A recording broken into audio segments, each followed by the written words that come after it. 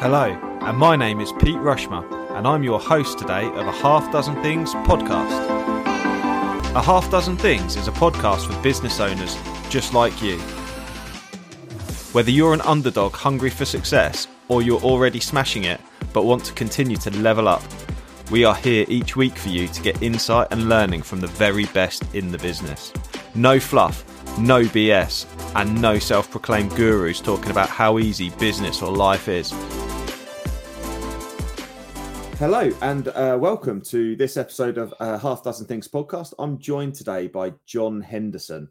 Now, John and I have known each other probably for about 4 or 5 years now, from when I first started the flagship business. And John and I were in touch. I think the first thing, I can't remember exactly how we met, John, but I know you were involved with HR Connect Over Coffee when we did that some time ago. How did we meet, John? Do you remember? Yeah, we did meet physically then when they had an event in Peterborough, because that was a really good forum, actually. It's quite useful for, particularly if you're coming into HR, I think, where perhaps it's not your key area. So I think they sort of definitely put things out on the table, and it's quite an open group. So that was quite good. But also before that, I think you'd met Sarah through BNI, I believe. That was the original connection. Yeah, absolutely. Yeah, through BNI. And HR Connect Over Coffee. To be fair, I haven't spoken about that group for some time. It was an absolutely fantastic group, but it was a real shame. It was a real shame COVID sort of put pay to that, and the community just sort of didn't carry on after that. But it was an HR community that met up at the BGL offices in Peterborough of an evening once a month, and you got sort of HR and related CPD professionals, learning and development involved, and it was absolutely fantastic group. Anyway, John, I waffle on. Johnny, for the benefit of the listeners, are you able to give yourself a bit of an introduction? Let them know about what you do at the moment and the business as well. Okay, so I'm co-founder and director of Sarah Penrose Limited, which I run with my wife, the two of us. So we specialise in optimising performance through skill development. So what that means effectively is we work very closely with companies to identify where there are challenges in performance, and then we look at what skills are required and how we tackle that, and then equip the teams with the skills to deliver the objective for the business. So we tend to focus on 3 areas, 3 main skills: critical thinking, lateral thinking, and problem solving, but they're very much applied to business problems. So if we look at, for example, critical thinking, that is really essential in the process of analysis. We live in a world of endless data, and there's lots of data flying around. I think something like 95% of the data generated we don't even use, and there's a lot of value in there. So actually the process of breaking things down to understand it is a crucial part of critical thinking. So ultimately we're helping companies get more value out of the information they need and improve performance. My background is 25 years in logistics and supply chain, and Sarah is a similar amount of time as an engineer, chartered chemical engineer. So a lot of our experience comes from shop floor. I think originally, Pete, our original discussions where we were talking about specifications of Volvo trucks, I seem to remember. So it's quite hands-on. I think we've experienced a lot of good working environments, and perhaps some not so good. And I guess we've seen the opportunity here where businesses can really benefit from improving performance. And I think that sort of shakes up the more traditional market of acquiring training for training's sake, which still has a key role as you know yourself from what your customers ask you, but actually looking into what are business objectives of a company, what do they want to achieve, and really applying and embedding those skills into a business. Because frighteningly, so much training is lost. The value of it's lost in the car park on the way back to your car. And I think on that basis, it really is a case of trying to get the most value for the investment and really sort of change the culture and change some of the outputs from the business. Certainly, that's our objective. So we're based in Northampton, and we work quite a lot in manufacturing, as you'd expect, and logistics businesses. A fair bit in professional services as well. We've done some work recently, helping out in a program for innovators to help them with their pitches, in the sense of trying to help them really explain what the commercial possibility of their idea is. There's lots of ideas, and got the image of a crackpot scientist coming up with something in a shed, but unless we can actually say what that idea is, the commercial value of that, then investors aren't going to be interested, and the idea stays an idea. So how could they really get the real value of what they're trying to invent out communicated in very simple terms, very simple language? What are the features? What are the benefits? And ultimately, the end result is that they're now getting much more interest from investors and much more interest from people who want to take their product forward into commercial production. So that gives a brief overview, I guess. So yeah, hopefully that's provided some information. That's absolutely fascinating. That's absolutely fascinating, John. And the use of using that in pitches for sort of explaining technical things. That's absolutely fantastic. Have you got sort of maybe an example or something like that of where that's been used, so that to sort of help clarify how that would work? Yeah, so if I give an example of a particular innovator we worked with, the basic, I suppose, if I explain the value and the output. So typically trying to respond, and we've all done it, we've all looked at, bank paperwork or any sort of lot of paperwork. There's lots of information required. It's all quite confusing. And if we can clarify in that, in the pitch or in a tender document, if we really understand what the requirements are, we can be very clear. So whoever's reading it can go, "Oh, these guys really understand what we're about, really get it." And it's about defining, what do they mean? What is the potential value here? So breaking that down. And what it means is that you can produce responses to either grant applications or tender documents a lot quicker, a lot smoother. So that means you get more tenders in, which are of higher quality. If you get more tenders in and more pitches in of a higher quality, you end up with more opportunities. So it ends up with more revenue to the business. So it's just making that process simpler so that you really connect, you really understand what it is you're trying to communicate, really get across that value so people are clear in that. And I think that perhaps the example is, if you take a page of text on something very technical, could be anything, could be something to do with commercial vehicles, it could be something to do with HVAC systems. If you can explain that in 3 or 4 sentences that anyone can understand, that's real value, because then it makes it a lot clearer when you're trying to go networking or you're trying to just communicate that information to people. And we all think it's obvious until you start reading, for example, insurance conditions, and then you start thinking, God, I've got to lose a will to live here. So it's that kind of idea of where's that clarity, and from that clarity you find the value. And really, people who are interested in your product want to see the value. They don't doubt you're good at what you do, and they might be very impressed with the technical aspect of it. Unless they can see where it's going to go, the commercial potential, then ultimately you've lost them, because really innovation in a business is there to improve things. And if we can't get that value communicated, we're really going to lose that value. So that's kind of, so the end result is that innovators now putting far better, more polished, simpler tender documents and pitches into interested parties in a short space of time. It's getting more funding, getting more interest, and ultimately the business is growing and succeeding as a result. Fantastic. That's really, really interesting. Really interesting. So tell me a bit more about how, so when you deal with sort of businesses and they have challenges in performance, how does that normally present itself? So if someone's listening and going, oh, well, yeah, we've got this challenge, for example, I don't know, they might have multiple stakeholders and one person believes this and one person believes that, or there's sort of maybe some conflict in that kind of thing. Is that kind of the thing you overcome, or does it present itself in another way for you, John? I think because we take a skills approach, we're not really delving into behaviour aspects of things. The skill approach is the ability to equip people to be able to perform a task or greater tasks. So for us, the start point is to try and get to where the pain point is. And that can be difficult, particularly, as you'll know, Pete, because you're a serial networker as I am. Trying to talk to people at events about what challenges they've got is not something that other people want to reveal. Nobody really wants to, if you like, air their dirty laundry. So it's really about trying to understand how can we help. But the thing is, that pain point, if, for example, let's take the business objectives that I talked about, we focus on business objectives of quality, efficiency, and growth, and the pitches comes under the growth area because you're trying to grow your business. So if we focus on those 3 business objectives and start on quality, let's say the challenge is that the company's sales team are very transactional. Mm-hmm. So let's say that they take a phone call, they ask questions, and they are looking to sell a product to a customer. Now that's fine, that can work. Okay, I understand that. But where's the value to the customer? So if I'm a customer, I might have something that's a bit different. I might want my supplier to ask me questions to get information about what I want, what I need, what my requirements are. And often in the sales process, we don't do that. So we're not asking the questions. We're not asking enough quality questions of our customers to understand what their requirements are.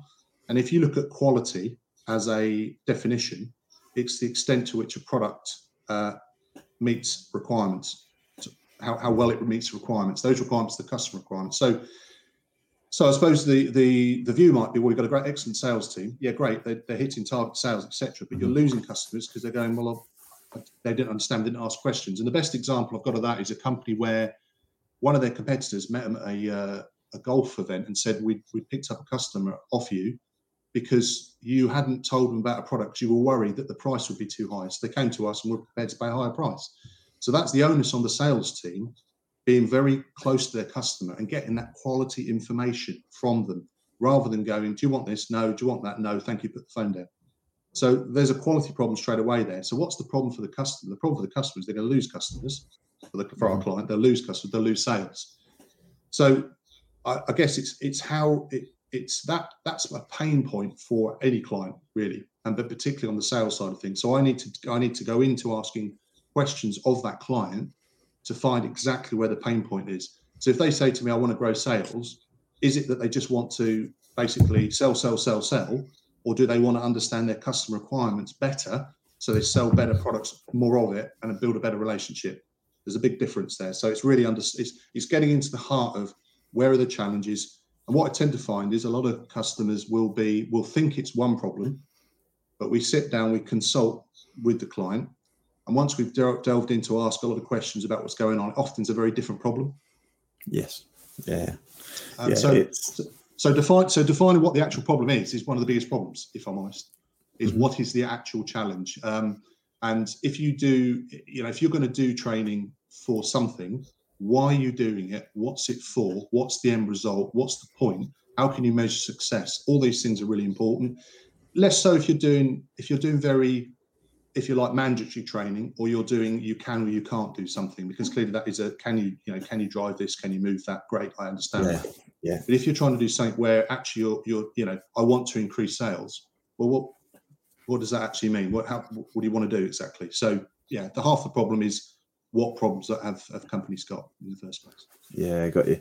So I understand it's much more performance related rather than sort of, so to speak, like technical competency, where we might be looking at, I don't know, does a driver know how to properly check his vehicle and look for defects on it? That is a tangible skill set, which is, we can teach through showing and getting people to sort of carry the task out and then us focus on it, which is what traditional training is all about. But I this is much more almost like intangible. I hate the term soft skills. I don't know what you use rather than soft skills. Have you got a terminology you use rather than that?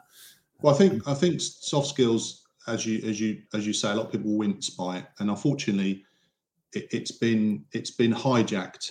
The origin of soft skills comes from the US military. And it was a program the US military used for skills for soldiers that go beyond just firing a gun. So they recognized they needed soldiers to be able to write reports, to be able to do presentations. So they started what they called the soft skills program. Now, somewhere along the line, behavioral has been brought into it. That's fine.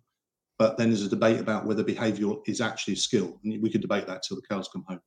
Some people say it's very much related to that, others not. I think if you look at something like critical thinking, the ability to gain value from disparate information, if you're involved in senior management of a company, or if you're involved in an analysis role, I would argue that's not a soft skill, because that's a key part of your job. Your job needs to be finding that information. So that's where we get into difficulties. We prefer, well, the term we use is fundamental human skills, because they are skills that ultimately, thinking about things, critical thinking, say, is finding value in information that that isn't immediately obvious. Lateral thinking is about trying to think about a problem in a different way, come up with unconventional solutions. It's the beginning of innovation. So if you think about those skills in themselves, they sort of that's not the same as are you a good people person, for example? Do you build good relationships with people? Now, that's really important, but that's where we start to go, well, how important is that? Is that behavioural? Is that skill? We start to get a little difficult. So we focus on the skill bit of soft skills. It's why we call it fundamental human skills, because those skills are essential. If you think about a shop floor environment, we're at a place where automation is moving manufacturing forward. So more of the repetitive activities can be replaced and probably should be to improve productivity by automation if it's specified correctly, which I emphasize is really important. So then you have to ask yourself the question, what other roles are still there for humans in a manufacturing environment? Now, if that's not involving context and being able to spot what's, if you think about smart motorways is a good example. Smart motorways, brilliant technology. The problem is how they're operated. So smart motorways is a human problem, not a system problem for me every day of the week. Smart motorways work perfectly. If you read the coroner reports into accidents, it's down to an operational failure, not a system problem.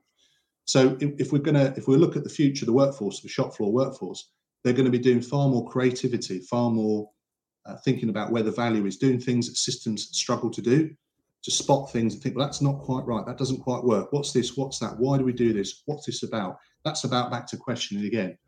So for me, that they are key skills. And I think going forward, increasingly, that's the join between humans and technology. And I think that's what we see from a lot of our clients is how do we actually get the capacity and transform performance of those shop floor staff if we're going to involve them in manufacturing. And a lot of evidence from automation is a redeployment of resource. So redeployment of resource away from less value-added activities to more value-added, which often means customer-focused or more problem-solving focused, which is where humans will always have an edge over technology, or at least for a considerable amount of time. Do you know what? You're blowing my brains thinking about the complexity of skills development. Obviously, yeah. I know I operate in the training and consultancy sector, but to the depth of the skills development we're doing or discussing here is beyond. It is beyond like communication skills and leadership skills, for example, that we talk about. This is about like the human element of being able to effectively challenge, consider, weigh up, evaluate, prioritization, all of those things, which are going to be like you say, fundamental in tomorrow's workplace, in today's workplace, but increasingly tomorrow as automation starts to sort of take over, really. Well, I think we have a position which doesn't make sense. We have a company where there's 30 people employed in a business, and all of the decisions and all of the thinking work is done by one person. And it doesn't make any sense. Why are you employing 30 people to do that? It doesn't make sense. If you spread the load and you encourage and you develop what you've got people-wise, not only can you have a bit of freedom and work on your business, not in it, as you grow it, you're also, one of the biggest complaints, people leave companies because there's no development opportunities. They don't feel like they can make a difference. There's nothing really going on there. They don't feel engaged. Engagement is horrendously low in companies because people are not interested in their work. So right now, even to do with automation, it doesn't make sense. Why? If you buy a fleet of trucks, you don't sit in the yard and only using 20% of the time. So why we got all these people who've got fantastic skills and abilities that often remain hidden in a workforce and we don't use them? It doesn't make any sense. So the automation piece is interesting. And you talk about leadership skills. What? And I have to ask this question: what are leadership skills? So critical thinking is a leadership skill. Now, whether you want that done by supervisors or you want it done by senior management, the point is everybody in the business can be encouraged to look at information they're getting and actually start to think about it and think, well, what does that mean? What's it trying to tell me? So, straight away we can move away from an ideas box, which I'm not a great fan of on the shop floor, to actually equipping the shop floor staff with the ability to articulate really good ideas. And that takes the pressure off the supervisor level, which then takes the pressure off the management level, and everyone can move forward. So we're getting much more value out of a company. And as a resource, as a machine or a system, we'd always do that. Why do we not do it with people? Doesn't make sense. And we also think that degrees and apprenticeships cover everything. Well, yeah, they're massively important, and degrees are absolutely crucial to that. I have one myself, and really important part of it, as are apprenticeships. But we also got to be thinking about what problem are we trying to solve? What's the problem we're trying to solve? So how confident, for example, for your business, how confident with your sales team are you that the quality of your questioning is good enough with your customers so you are gaining every opportunity you can about what they're doing and about what they want?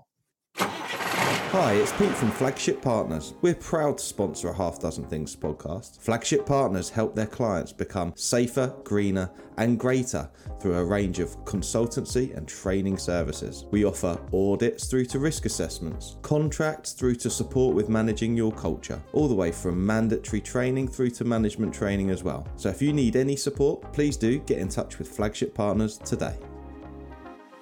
It's a good question. It's a fantastic question, and my answer for my business is that I haven't closely monitored that enough as what I believe I could do. And I think one of the things is particularly when you're an entrepreneur is you often are challenging and problem solving and have those skills and mindset, and there's an assumption that other people have the same skill set, and actually they don't at all. And particularly people who have those skills will assume others do the same and then feel let down when they don't. So if just looking at the three different things that you said around problem solving, critical thinking and lateral thinking, just to sort of re-articulate those, so critical thinking in a nutshell, what is it, and how do we sort of develop that in somebody? Well, I think one of the biggest problems to start with is that it's one of those skills that everyone that's talked about at a high level, and it's the challenge is if I do love Cambridge here because it has such variances. So if you go to Cambridge, it's talked about as if it's second knowledge. Okay, critical thinking. The problem is we're not applying what does critical thinking mean to a business. It's a term people go, oh, it's important, but it becomes a nice to have. So I'll just park it for a second to explain that. So if I say to somebody in a business, do you want good critical thinking skills? They'll go, no, not really. Well, it might be nice, great. If I say to them, would you like better success from your tenders because you're going to get far more responses and there'll be better quality and you'll get more business? They'll go, oh yeah, definitely. And I said, well, that's critical thinking then. So we have to apply it to something. This is the thing. There's no good having skills that are not applied to something. So critical thinking really is anything to do with being able to assess things, being able to analyze things, being able to look beyond the obvious, being able to look at root cause analysis. It's anything really where you're trying to check things, trying to evaluate things. It's really where you're if anything, you're being a skeptic. Now, skepticism is a badly used phrase because we tend to think it's very negative. Skepticism is healthy questioning. So you're questioning all the time. Why is this? What's this? Not in an irritating, annoying way, because that's pointless. You're just trying to dig into the information. We assume that. Right? What's that assumption based on? Does anyone check that? Why do we do that? What's the purpose of that? It's all these things because business and organisations, as they go on, you've said yourself, you will assume you might leave the business on a Friday night. You assume, oh, that'll be fine. If something happens, someone will figure that out. Well, they don't because they're not you. But it's not trying to catch them out. It's trying to introduce them to a broader range of skills and abilities and capacities that you can do. Because actually what you're trying to do, you're trying to make it better for them. So I think what we've got to be careful of is we're not trying to catch people out. We're trying to say, look, you're great at what you do, but you can do it better. There's better performance. Motorsport, they don't just go, well, we went around the track quite fast. That'll do. That's not how they operate. They want to get to the heart of what they want. If they can get 3 seconds here, they'll take it every day of the week. So back to critical thinking then. So it's that ability to look at something and not make easy assumptions, not have a bias. What does that take? So let's say if you look at opportunities in, let's say, the Peterborough area. You've got to get out and about and see things. You've got to go out and see, if you want to look at what factories are, you need to go out and see what's on the industrial estates, who's making what's their supply chain look like, where do they get their components from? You're actually qualifying that information. So when you do if you want to do a round robin activity for Peterborough, you go, well, there we go, I've got all this information. Now, you might think, oh, there's no manufacturing in Peterborough. It's often been said, because people don't check it. And that's a narrative we've got. We don't check that information. What's that based on? Says who? What do you? So you're actually getting what you want is good quality information to make the right decisions based on. And that's the heart of critical thinking. The lateral thinking side of things is, if you think about it, there's value that sits there. The value that sits there, if you think about any innovation, somebody's come across something, often by accident, because they've had to think about something differently. So let's take D-Day as a good example. D-Day, great way of getting kit off the ships onto the beach. Somebody sat back and think, why don't we do that at Dover? And that's where your car ferry industry comes from. So it's finding the value, but we can't see that value if we're only going to look at something the way we always look at it. We've got to take people out of their comfort zone, look at it differently, and you can see the value that wasn't there. So what you're doing is you're starting the process of curiosity, you're starting the process of play, experimentation, to try and find that value you can't find at the minute. And that at the moment is the key, for me, it underpins the innovation process of trying to make things better. So it's not something, again, lateral thinking sounds a bit airy-fairy, but actually what you're trying to do is find value that's not currently there. Well, every business should be trying to find value that's not currently there, shouldn't they? In theory. And then on to the problem solving is this idea that actually we need to have action, measurable actions that we can do, that we can put in place, that we've actually taken a bit of time to think about what we're trying to do. Too often, what we do is we run straight into the doing. We go straight into the doing without thinking about, well, hang on, have I approached this the right way? And the doing takes a lot longer because we haven't done the prep work previously. So if you do the lateral thinking and critical thinking first, your solutions are downside better than it would have been if you just come in to try and solve problems. And I think that's the piece. So those three all sit together, because if you do critical thinking, you get a lot of good quality information, but then you can't innovate with it. If you do lateral thinking on its own, everybody has great ideas, but you then don't take those ideas forward into any value.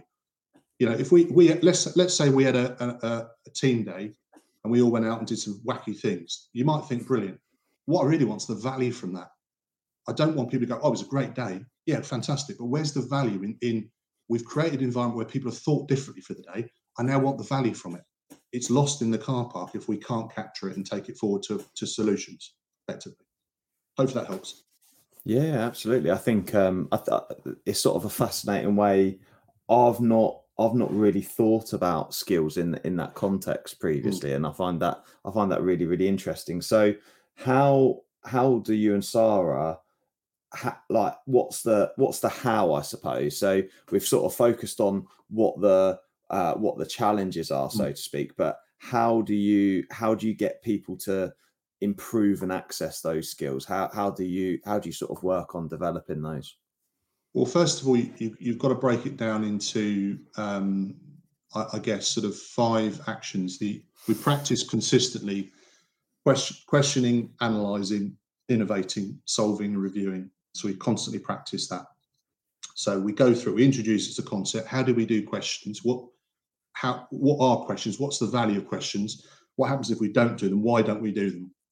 So we talk about that in the sense of how that works, but it's related back to business objectives. So when I mentioned to you about quality planning, the idea of customers you're getting better value information from customers. If that's the business objective, everybody in the workshop is aware of the fact that's what we're trying to achieve. So when we talk about questioning, we're actually talking about getting information from customers, essentially. So that's the piece to go over. And what's interesting is when you ask people, are they good at questioning? They'll normally say, yes, I'm very good at questioning. And that's it. So traditionally what happens is that's the point at which if you take like an entrepreneurial course, let's say, we do a slideshow and we go, right, are you good at thinking on your feet? Yes, tick. Great. Have you got the gift of the gab? Yes, I have. Tick. There you go, sir. There's a certificate. You've done the entrepreneurial course. Now, that's no good, because all we've done is we've gone over it. I've gone through how questioning works. You've gone, oh yes, that's great. What we need is we have to have practice. We've got to have practice. If you can't practice something, you're never going to pick it up. A bit like riding a bike. Nobody goes to a PowerPoint presentation about riding a bike. Nobody does that. You learn how to do it. Correct. Learn by doing. So you'll know this from the past because we spoke about it. We introduce a creative project in the training in the sense that is the vehicle to practice the skills. If you give someone a task they've never done before, unless they can ask questions, they can't do the task. So if you give somebody they've never done before, if they can't get the information to do the task, they won't be able to do it. So what better way of practicing questioning by getting people to have to do questioning? So the idea of the creative piece is it also allows the lateral thinking, because you're thinking differently about things. So the creative project could be anything. It doesn't matter what it is. It's irrelevant. The point is you're giving someone a task to do that they don't normally do. It's not part of their day job. It's not part of that at all. But they've got to follow questioning, analysing, innovating, solving, reviewing. You're giving them instructions. You are tutoring them to do it, but they've got to follow the instructions. They've got to follow the information. And that helps them practice and is a very memorable way of doing it, because we need to take people out of their comfort zone. If we just did the workshop and we talked about questioning and analysing and everyone went, oh, I'm very good at that. I think I'm a 7 out of 10 for analysing. We don't practice it. We've got no way of proving that, but no way of knowing. If you're giving people a lot of information and by them asking questions, they then have to analyse that information to make decisions about what they're going to do. And the decisions they make are right in front of them because they've got to do a creative project. Then ultimately that is analysis and practice. And we've found that's the most effective way of getting skills into practice. That's how we do it. Fascinating. That's absolutely fantastic. It's interesting. You speaking has reminded me of when I did my NLP master practitioner training before. I'd never been clay pigeon shooting, which I know is really, really random, but I'd never been before. And one of the reason we did it is one of the women on the course, we were focusing on this thing called modeling, which is a system within NLP where you ask loads and loads of questions of somebody who's an expert at something. Yeah. And essentially you are then able to model their expertise because you've asked loads and loads of questions. So, and there's a particular style of doing it, which imitates similarly to your critical and lateral, the critical and lateral thinking that we've been discussing. And the modeling process is something which people like Tony Robbins, for example, is an absolute expert at, because what he does to go and write his books is he'll go and spend time with experts in their field. He'll ask them loads of questions to be able to then go and model what they do to be able to write his book. Now, one of the activities we did was clay pigeon shooting, where the lady who is a absolute expert at clay pigeon shooting, we spent some time with her in a classroom where we started to basically map the process that she follows to do clay pigeon shooting, around down to what she smells, what she sees, what she hears, what she looks out for. So when she hears certain things, what's the trigger point, where she sits the gun, all of those kinds of things. So in a real deep, in-depth level of questions and answers, things that, you know, if you in a standard workplace conversation where you maybe had an apprentice and a master who was very skilled, in a much deeper level, similar to the one you're discussing. And interestingly, there was 5 of us in the group, and everyone went and did the clay pigeon shooting, and they were all absolutely fantastic at it because they'd modeled by asking really in-depth questions. They'd written a really good quality procedure and essentially carried out this modeling technique that we'd learned. They were able to then go and do a very competent, so it improved the performance essentially by sort of following that modeling process, which sounds a sort of a similar sort of process that you're talking about, but you do it in a different way using creative projects.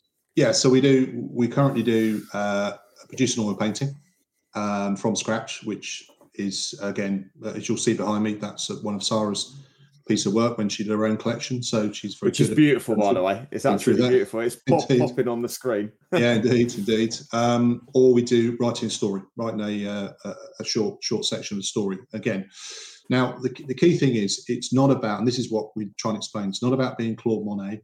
It's not about being Charles Dickens. It doesn't matter. It could be anything. The key of it is, once you've done that activity, you need to be able to apply the skills that you've learned from doing the activity back to the job role, back to the business task. If all we do is the creative activity, everyone goes, wasn't that wonderful? And all the value's lost. So you've got to take it back to, right, okay, so we did a lot of questioning today, fantastic. Now I want back to the example of the quality. We want to be able to demonstrate that in a sales role, in your role. Can you ask better quality questions when you go back to your job role?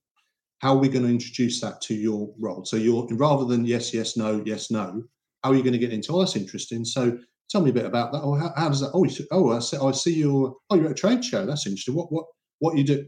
It's getting more information. So the value of the training is back into the business.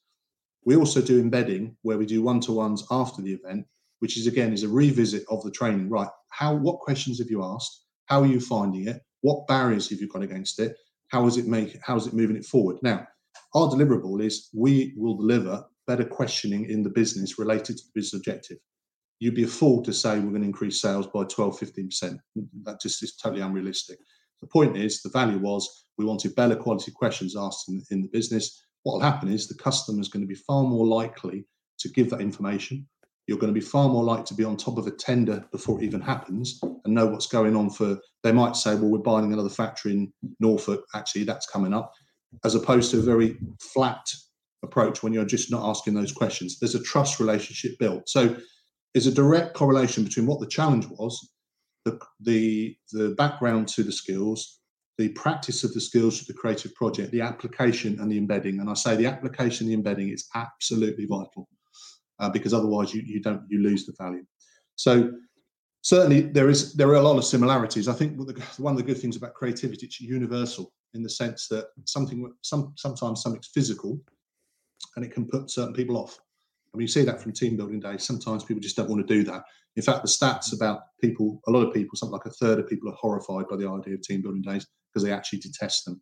So if we can do something where we're inclusive of everybody and there's no barriers across the business, it can be the MD, it can be the person on reception, doesn't make any difference. The point is they're all pulling together and they've got no hidden advantage. There's no hidden advantage. That's helpful. Nobody can come and go, I know what I'm doing. I've aced this, because it's, for example, some companies do training where they take it offline and it's simply a simulation of what's going on in the day job. Well, that suits certain people because certain people do that. So they're going to go, oh, this is easy. So we take about their comfort zone, but it's a safe place. And I think that's the key thing. How do we find a safe place to take people out of their comfort zone, and we can find those talents and that skill that we didn't know was there. And companies often don't know it's there. So rather than blow your brains out trying to recruit supervisors, maybe you've got someone who runs a basketball team you didn't know, and they've got the skills to do it, and we can demonstrate it through the workshop. You've just saved yourself a fortune on recruiting somebody. So that kind of works. So it's all about capabilities, but there are some similarities certainly on the way that's approached. But it is, you're right, it's about drilling down to getting those questions and getting that information. One thing we find with questioning is that often it's the actual process of questioning. People try and answer questions. No, just do the questioning.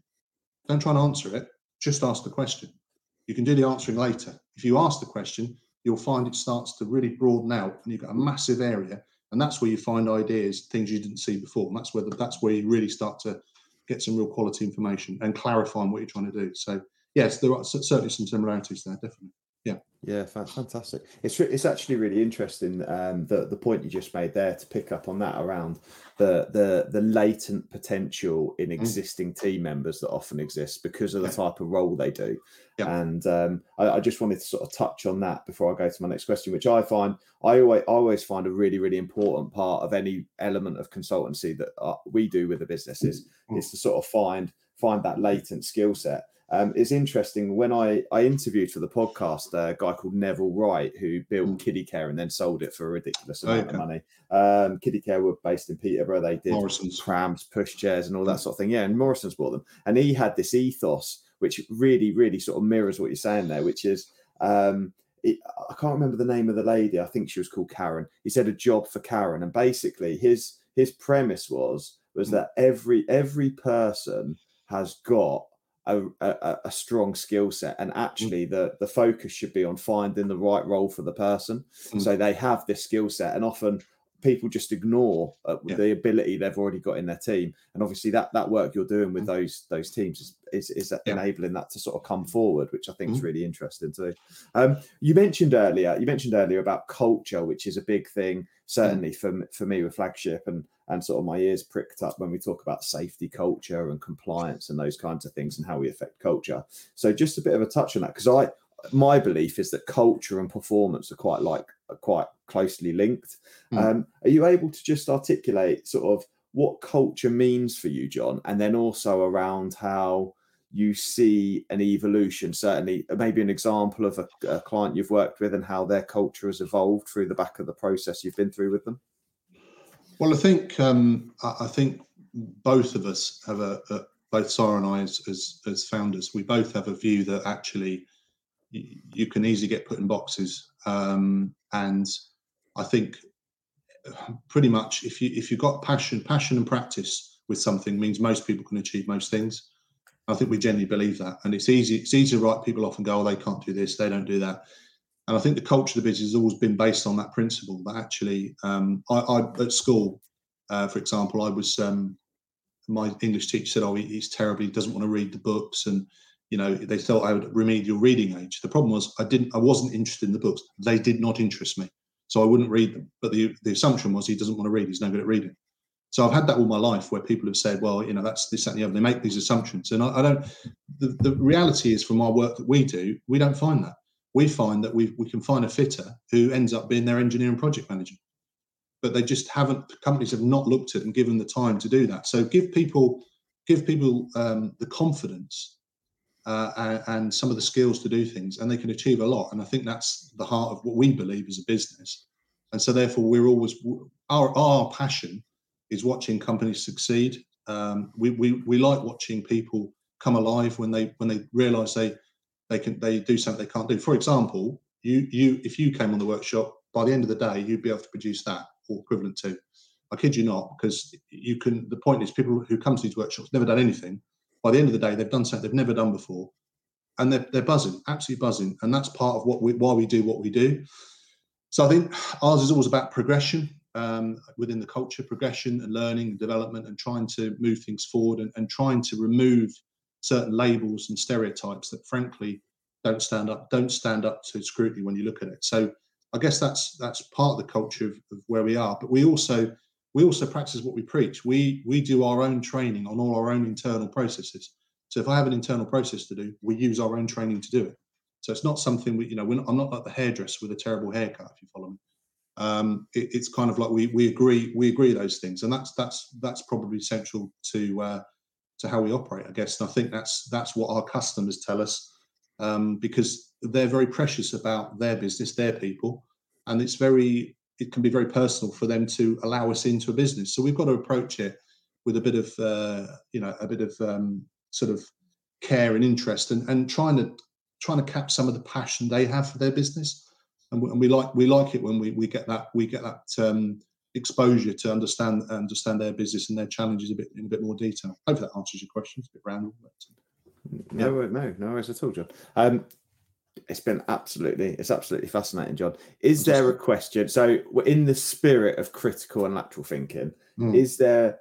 So sometimes the best question is the one that hasn't been asked because I've not got the question skills. So the question I'm going to ask you is, what's the question that I've not asked that would be really useful for listeners to give the answer to, if there's something that I've maybe not covered yet?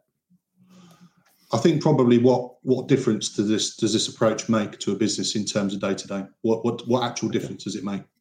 Perfect. Okay, John. So what difference does this approach make to a business? Well, I think I think it's about trying to align back to what you want to achieve. I think sometimes we rush into training and people say we've always done like this. This is the training we want to do. My question is, what problem are you trying to solve? Again, if we can link problems you want to solve in a business, and we can solve it by training to actually solve that problem, as opposed to just do training for training's sake, then I think you're going to have a far better payback and far more alignment between the value of training to actually affect culture and change in the business. Too often at the minute, it's, we need sales training, we need leadership training. Great. But actually, let's have a look at what are the problems. So if the training is solved and allocated to a problem, then you can see the real benefit in the business. And that's the thing, because you back to the sales team are now asking better questions. So you're getting better quality information from your customers. That's the benefit. And I think we have to be looking at, where is the actual benefit of the training? Where does it actually sit? And how can we say, yeah, we did that, and that was the benefit. And we've thought long and hard about how do we get across that with the product to the customer, that if they invest and they decide to commit to this, they can actually see a tangible benefit, certainly. Fantastic. So my understanding of that would be that you've got quite a robust discovery process with your customers when they come to you. There's this robust discovery process where you essentially find very similar to like an accident investigation, so to speak, where sometimes we think the challenge is this. Sorry, my hand's off screen. The challenge is this, but actually it's this over here, and it's the uncovering the root cause of the challenge. And that discovery process is vital. You raise a good point. Emergency services are very good at that because they arrive at the scene and they have to ask questions. They don't make assumptions. They go in and say, what's this happened? Where was this car? Where's this driver? Where's that person? They need facts. They need quality information. They make assumptions. Frankly, people will end up dying or they miss evidence. And that is a good example of where that's used in a very good sense and very productive. But yeah, certainly, I agree. Brilliant, John. If people have been if this has sort of whetted someone's appetite for a more developmental conversation, what do you recommend? Where should they go? What should they do? Well, I think first of all, is have a bit of a think about ultimately what it is you're trying to achieve.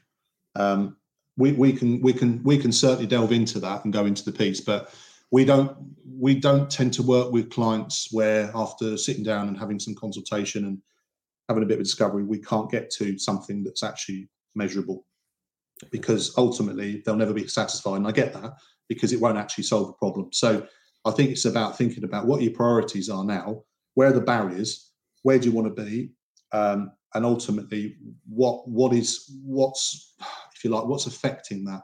Have a good think about what's really affecting that. So, back to sales. Do you want more sales? Is it about more sales, or is it actually about you really want to understand your customers better?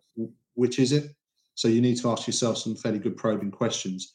Beyond that, we offer a free 1 hour online consultancy where we will go into that, as you've just alluded to, and ask those questions. Again, back to questioning. We'll go into that to try and get to a point. It's a very simple process. And ultimately from that gives you an understanding of what that is. Now, it's not obligatory, so you could go away and go, well, I don't want to do that really. But it might give you an idea. So if anyone wants to do that, then certainly they can contact me. The website's all the W's, sarahpenrose, SARAPENROSE.co.uk. And then you can send us a message through there. That'd be great. It'd be great to talk to you, and we're happy to do that. So that's good. Fantastic. John, it's been an absolute pleasure having you on the podcast. And Thanks, it's been absolutely fascinating, mate. So thank you very much for coming on. Thanks for having me. And I hope the listeners have got some value from that. Reach out to John, reach out to Sarah. You've had the website there. I'll put the website on the show notes, and hopefully people will be able to get in touch. Anyway, thank you very much, John. Thanks, Pete. Take care. Thank you very much. Cheers. Take care. Now. Cheers. Bye. I really hope you loved today's episode, and if you did, please make sure you subscribe and listen out for future episodes too. Please do share it across your social media channels. We hope to reach more and help more people. If you want to find out more about me, my name's Pete Rushmer. You'll find me across any social media channel and my business, Flagship Partners, and we're your partners in success across your business. Thank you. See you again soon.